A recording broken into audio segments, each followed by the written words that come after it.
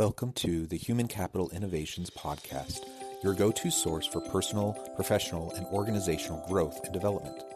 We hope you tune in often for all things people management, organizational development and change, organizational leadership, and social impact related. Maximize your personal and organizational potential with Human Capital Innovations Podcast.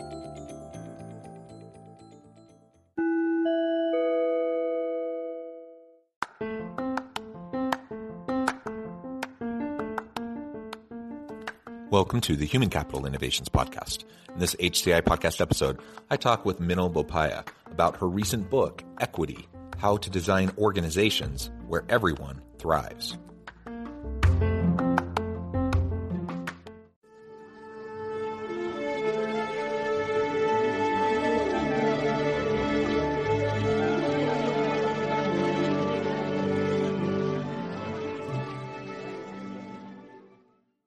Minal Bopaiah, welcome to the Human Capital Innovations Podcast. Thank you so much for having me, John. Yeah, it is a pleasure to be with you. I'm super excited for our conversation today. We're going to be exploring your book, Equity: How to Design Organizations Where Everyone Thrives. And first and foremost, I think there's often a misunderstanding about what equity means, how it connects with other related terms, and what role it plays in the diversity, equity, inclusion, and belonging space.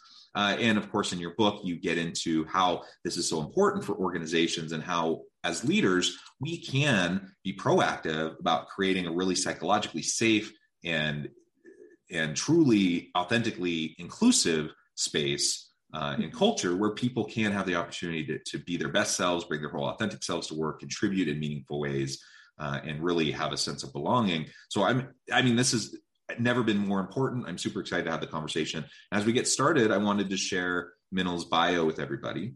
Minal Bopaiah is the author of Equity: How to Design Organizations Where Everyone Thrives. She is the founder of Brevity and Wit, a strategy plus design firm that combines human-centered design, behavior change science, and the principles of inclusion, diversity, equity, and accessibility to help organizations transform themselves and the world. Bopaiah has written for the Standard Social Innovation Review and The Hill, and has been featured as a guest on numerous podcasts and shows, including the Kojo Namdi Show on WAMU. She has also been a keynote speaker for many conferences, inspiring thousands with her incredible, authentic, and energizing and engaging talks. Again, it's a pleasure to be with you. Anything else you would like to share with listeners by way of your background or personal context before we dive on in further? That seems like quite a lot. Well, it is wonderful. You're doing really great and very important work. And let me start by asking you how you got into this space. What is it about the DE&I space that really spoke to you, and why did you write this book? Yeah, so I came into it fairly recently, just about 5 or 6 years ago.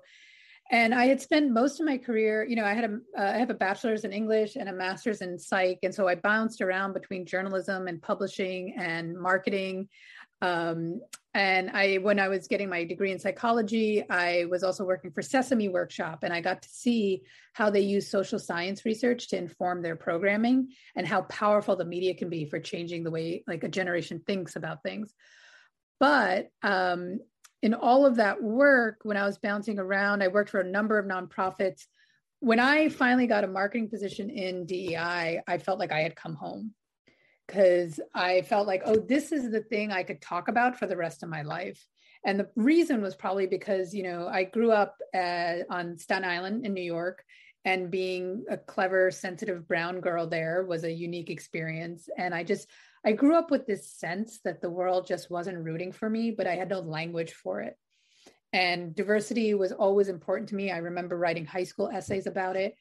And it was always something I talked about. And it was really when I landed in the DEI space that I was like, oh, here's the thing that I've always been passionate about.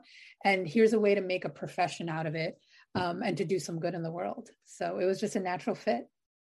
Yeah, that's wonderful. And I think that tends to happen with us over time.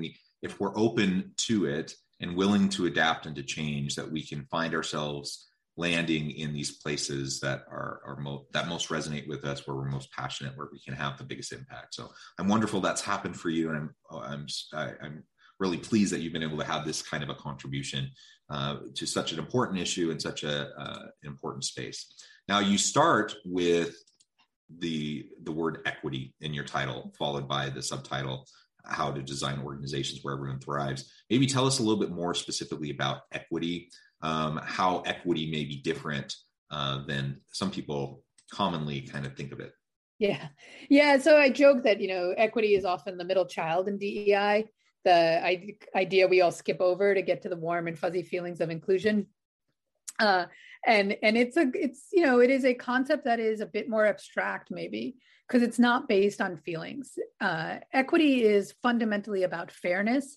And in the DEI space, it's about creating a more fair system. And by fairness, we mean that everyone has equal access to opportunity, right? That we don't hold differences as liabilities. Yeah, and let me just double click on that for a second, because don't we have equal opportunity in the United States? Don't we have laws that protect that? And we put on every job posting, we always say we're an equal opportunity employer. So why worry about equity if we already have it? Yeah. We say that, we don't have it.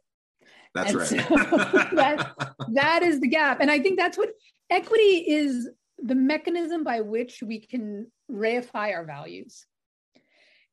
Because it is inherently an American value and a worldwide value that we are all equal, and that we have that we should have equal rights. And yet what equity is saying is that in order to safeguard that right, we need different resources according to our individual differences.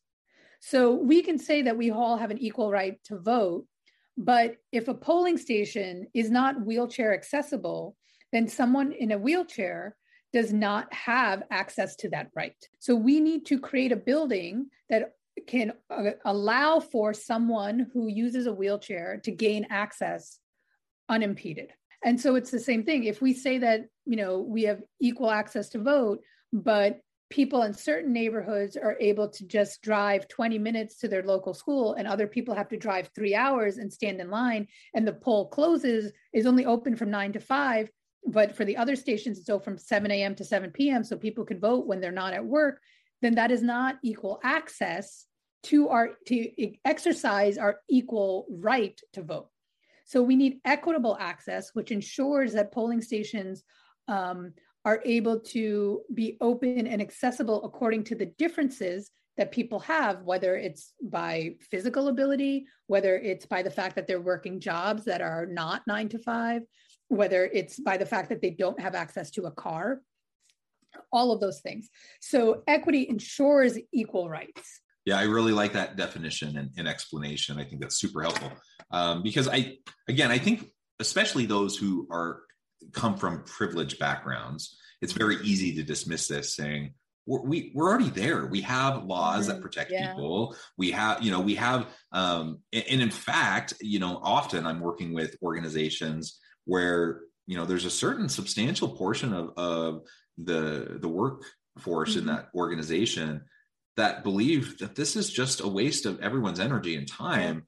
But you know what? When you really drill down and see who are the people that have that attitude, it almost always is going to be like white guys like me. Yeah. It's not the women, it's not the people of color, it's not people from other marginalized or disenfranchised or disadvantaged populations, because they live it every day. They know exactly what it means to not have equal access. So we might say all the right things. We might even have laws that are supposed to protect equality and provide equity, but in practice that doesn't always play out, and it's not the lived experience of so many people that come from disadvantaged backgrounds. And so part of this is just a call for, I, as a cis straight middle-aged white dude, I need to recognize that I have all sorts of privilege, and I have all sorts of things that I just take for granted each and every day that I probably just don't even think about, that are challenges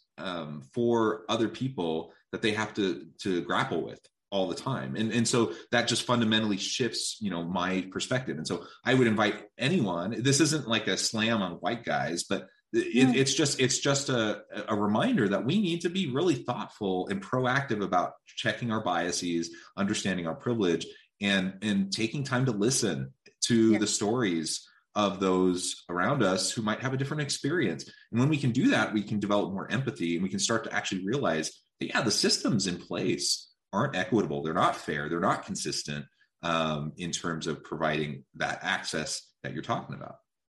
Yeah. I mean, so what's interesting is that what I start to talk about, it's not simply understanding our privilege, because honestly, almost everyone has some form of privilege, right? And I think what is more important, which is often, I think, where most people struggle, regardless, probably white men, but also plenty of other identities, is in seeing the system. Because what we love to assume is that the world is the way it is because that's just how it naturally evolved. And that is not true. Almost everything in the world was designed by someone. So when we're talking about work, for example, the average workday and job was designed, especially knowledge work, was designed in the 1950s for a straight, white, able-bodied Christian male. So what does that mean? That means that that person at that time used to be able to commute from the suburbs. One income would allow to pay for a mortgage, putting your kids through college and retirement.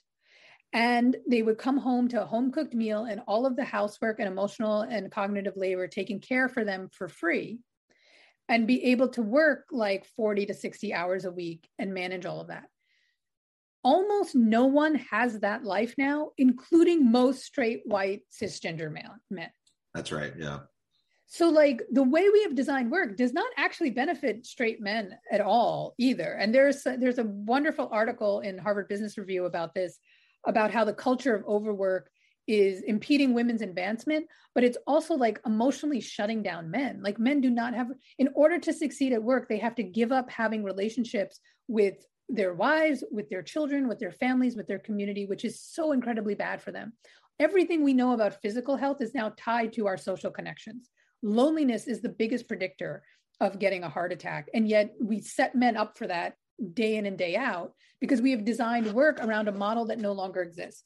So what does that even mean when we're talking about really small tactical things? What that means is then if you want to hire a salesperson, a sales guy in the 1950s, if he went on a sales call, can go and expense food and alcohol as a legitimate business expense in order to get that job done. Now, we live in a different world where we want to break into new markets, and say we want to break into a market of moms or even single moms. And so maybe it makes more sense to have someone with that lived experience to go make the pitch. What does a single mother need most in order to close that sale? I have no idea. She needs childcare. Yes. And yet we can write off alcohol as a legitimate business expense, but we cannot write off childcare. And so when we talk about inequitable systems, that's what we're talking about, that it was designed to support men who have somebody who is taking care of their children. It was never designed to support a woman who is single, trying to take care of her children and do her job. Yeah, that's a super insightful example. And the awareness of the systems, I completely agree. So whether or not we recognize our privilege, I think many people don't, but even if you do, it's also, I share that perspective that it's been my experience. Most people don't look at the world in terms of systems. Yeah. They just don't. And so they take it for granted that things are the way they are because that's just the way they're supposed to be. And we don't stop and question, and we don't stop and challenge those assumptions or those norms. And there is no policy, practice, or procedure that exists in an organization that has to be that way. I mean, there's certain compliance with legal requirements, and that can, impose some level of policy. But most of the things that we do in organizations are just a holdover from the past that may have served a particular purpose for a particular population within a certain context in the past, but does it work for us today? And very often that's just not the case. It doesn't serve us today. And you gave a great example. It's if we talk about patriarchy and how patriarchy can be damaging to both men and women, you gave a good example of that. And so we just need to dismantle some of these norms and assumptions and be able to see it, but we're not trained to see it. And so how do we start to do that? How can leaders listening who are, having an aha moment saying, yeah, this makes sense, but what do you do next? Because we've all been in organizations that have been talking about the E&I stuff, and we go to inclusion workshops and we have these conversations. And I think more and more people are accepting that this is important and necessary, but we haven't really gotten past the conversations in many organizations.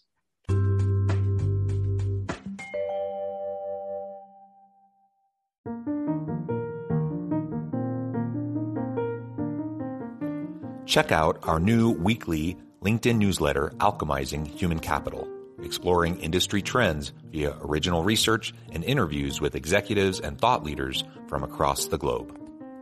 We look forward to having you join us.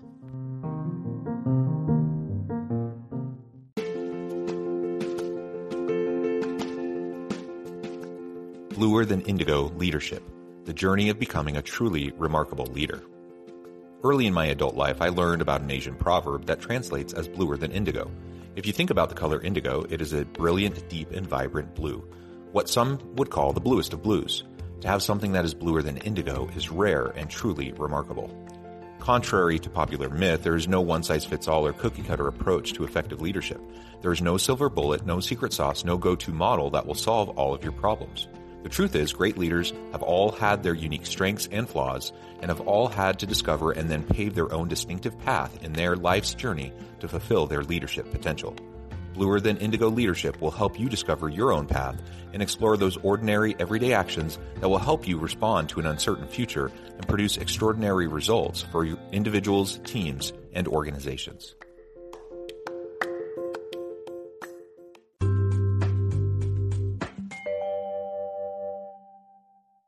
So there's two things. One, I often work in terms of seeing the system and developing system sight. What I often encourage leaders to do is retell their story of success, because you got to get it in your bones and understand how you are also a product of the system. Now, what I mean by that is that we have a pervasive myth in our society that hard work equals success. That's the equation, as if it's like a linear correlation. The more hard work you put in, the more success you experience. That's that myth is powerful. What I am saying is the actual equation is hard work plus system support equals success. So that, yes, hard work is important. I'm not trying to take away from that. But there is a second variable of system support that equals success. And when somebody is not experiencing success, it doesn't mean they're not working hard. It often means they don't have the system support underneath them.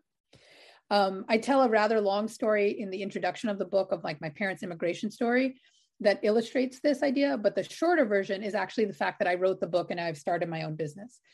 I tried to start my own business multiple times when I was single, and it was virtually impossible, because I couldn't afford health insurance and I couldn't make enough money to live and to convert from being in the red to being in the black. When I got married at the age of 41, I was able to go on my husband's health insurance, and his income, even though he's a firefighter and paramedic, he is not wealthy, but it was just enough of a buffer for the 3 months that I needed to make this profitable. My ability to get married has zero correlation to my business acumen.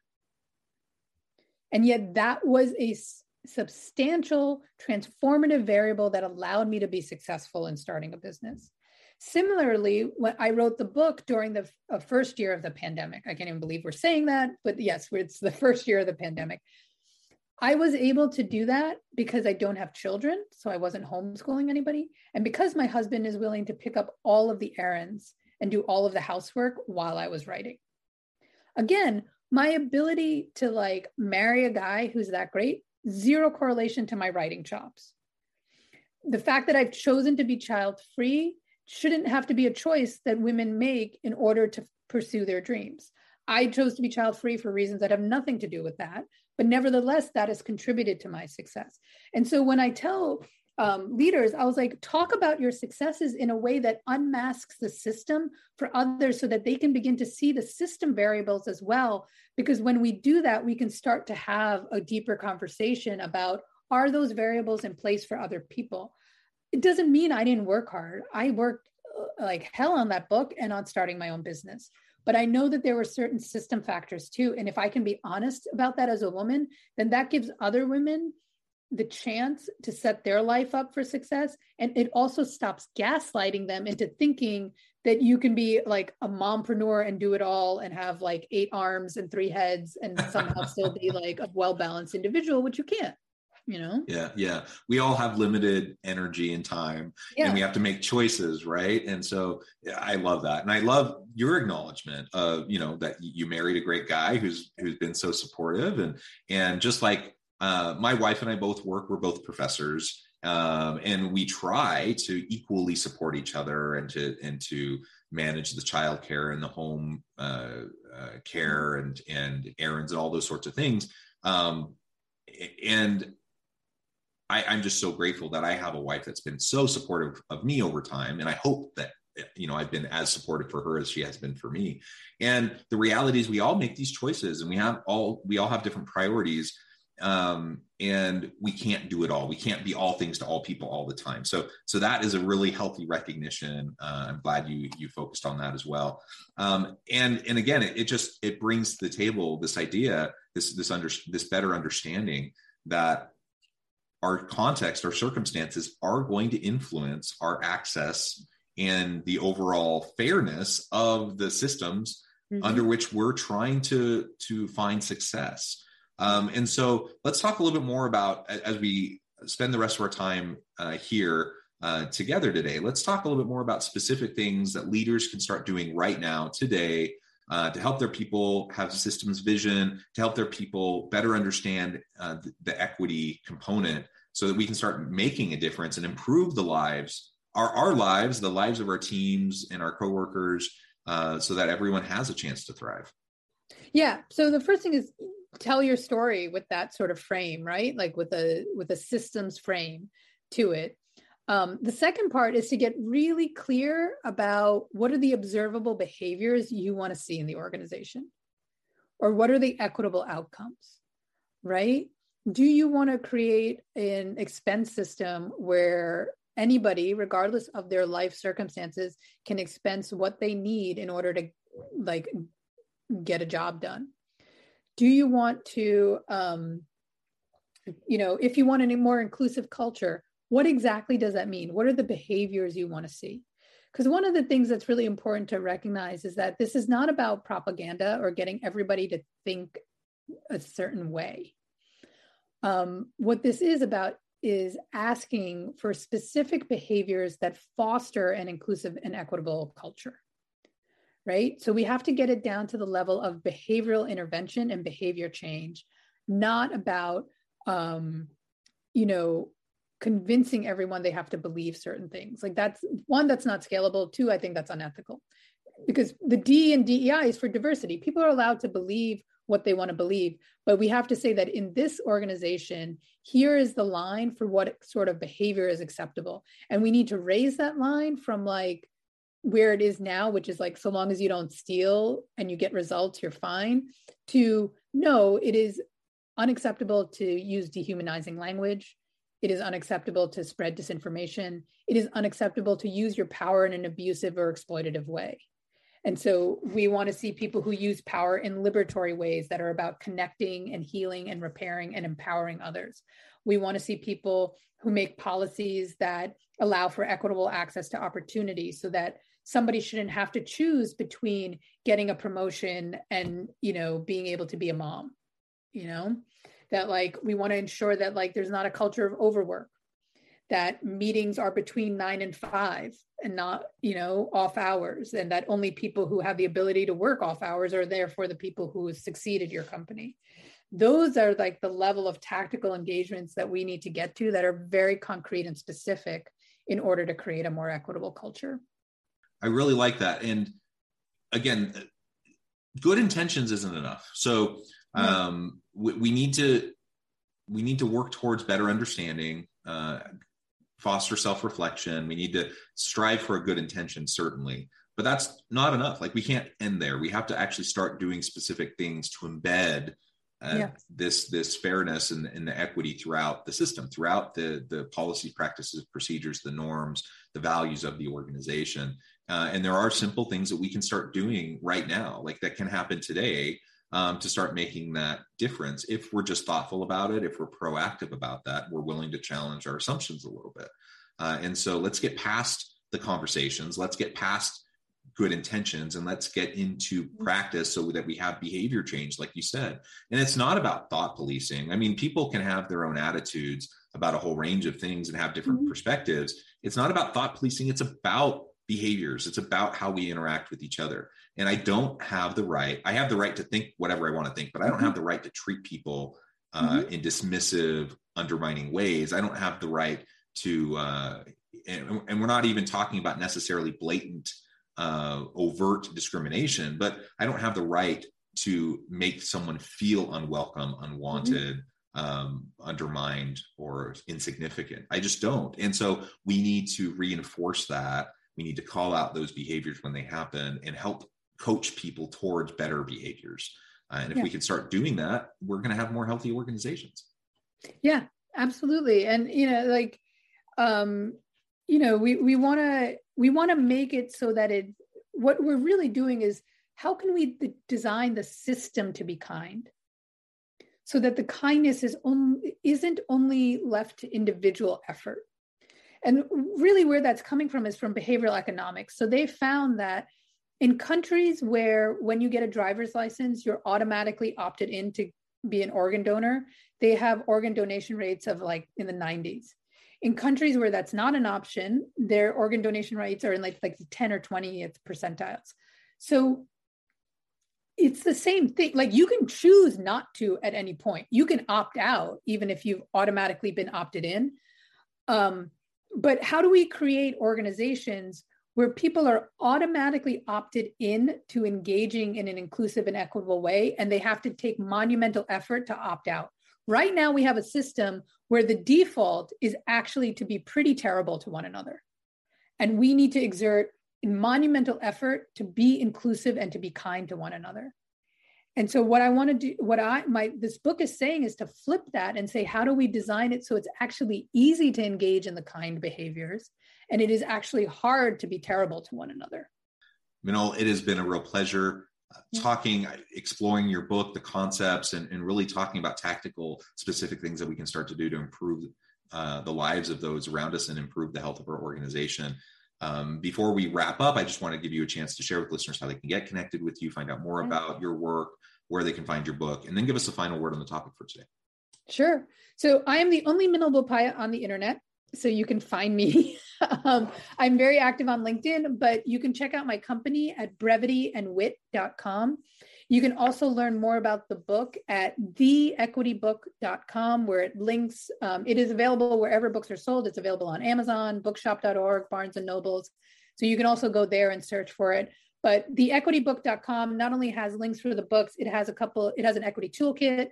It has my bookshelf with other books that I recommend and other resources. And you can sign up for our newsletter through either of those two sites. And we send out a newsletter every 2 weeks with really great tips for designing a more equitable world. So if you're interested in this topic, I would highly recommend that. A final word about equity is, well, I'll say this. I am aware that life is unfair.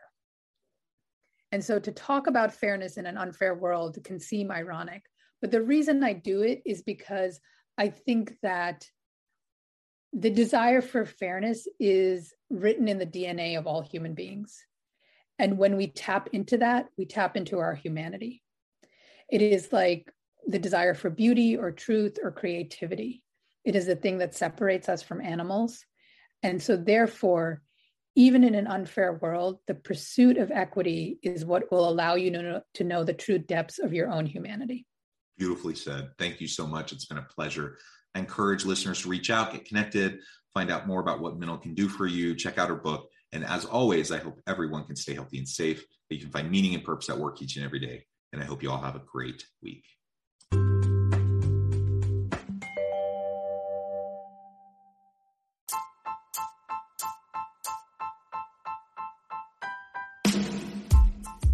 The alchemy of truly remarkable leadership. Ordinary, everyday actions that produce extraordinary results. Consider how the nature of work has shifted over the past 50 years. With increased globalization, rapid technological advancement, and the shift in economic composition, the average job of today looks very different than the average job of 50 years ago. What will the jobs and organizations of tomorrow look like? Moreover, what does this all mean for organizational leaders? What are the core competencies and capabilities of organizations and their leadership that are prepared for continued disruption and geopolitical and socioeconomic shifts? Regardless of what the future holds, increasingly, leaders need to be socially minded, data-driven, decisive, champions of talent, and disruptors of the traditional notions of leadership, teams, organizations, and work. The alchemy of truly remarkable leadership will help you to explore your own leadership competencies and capabilities and consider ways to apply and implement them into your workplace and personal life.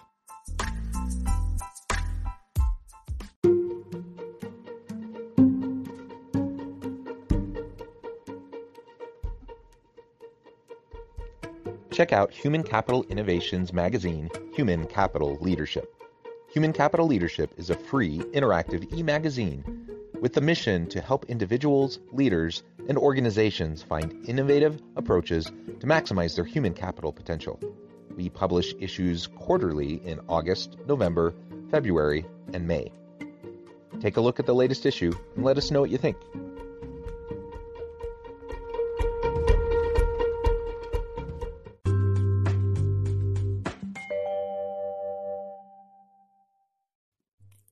Thanks again for joining us for this episode of the Human Capital Innovations Podcast. I hope you stay healthy and safe and that you have a great week.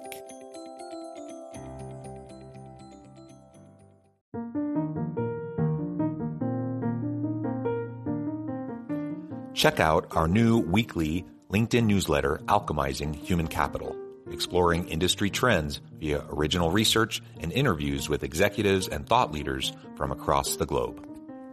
We look forward to having you join us.